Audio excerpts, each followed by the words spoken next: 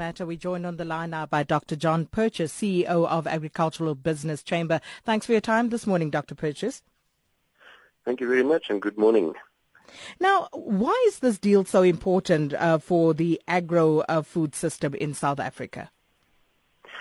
Yes, the Agoa, as has been explained, provides preferential duty-free access to many agricultural products from South Africa, specifically many fruits, wines, nuts, and even some processed products.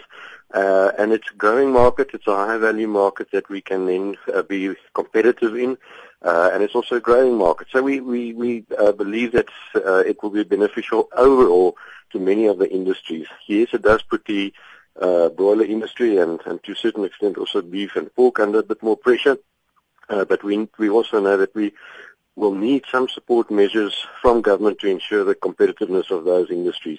But it's not just Agoa that would influence the competitiveness. We're more concerned about the price of maize, for example, with the drought, the effect of the drought on many of those industries.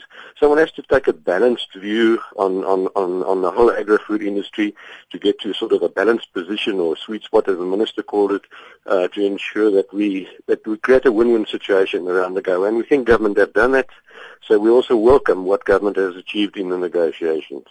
But as you point out, not everybody is particularly happy about this. The South African Poultry Association CEO, Kevin Lovell, now he's quoted as saying that this decision means that government has put animal and human health at risk. How would you respond to that? Well, we don't know the detail exactly of what the agreements on this, specifically the salmonella issue and also the avian flu entail, and one would need to scrutinize that to firstly make such a statement. I certainly don't think, and government intimated that in the press conference yesterday, that they are not putting South Africa at risk as far as that is concerned. And certainly I would say that they shouldn't put South Africa at risk, and I don't think they have. But it's one would need to go into the detail of exactly what those agreements entail before one would make such a statement. And you touched on it earlier, but there's great skepticism about, who the potential winners and losers might be resulting from this particular deal. How do you see that? Yes, well, I think, as I said, the winners primarily are a number of industries, especially the fruits, and it's a variety of fruits. Citrus, for example, but also avocados. We started exporting lychees, for example, to the U.S. recently, and it gives us a lot of potential for other fruits, high-value fruits as well. Nuts, wines. The wine industry has very specifically said that they are also starting to focus a lot more on the U.S. market, and it's a growing market for them. And then obviously it loses, but one must also qualify exactly what the losers are.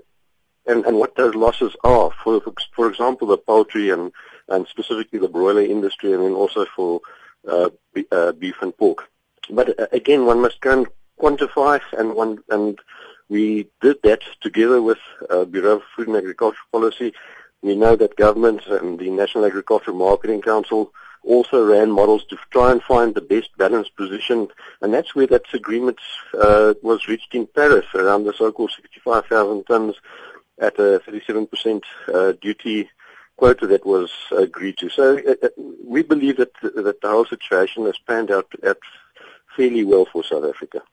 Well, thank you so much for your time this morning, and that was Dr. John Purchase, CEO of the Agricultural Business Chamber. And just looking at some of your comments here, Fanyana Dimofukeng says the Agoa deal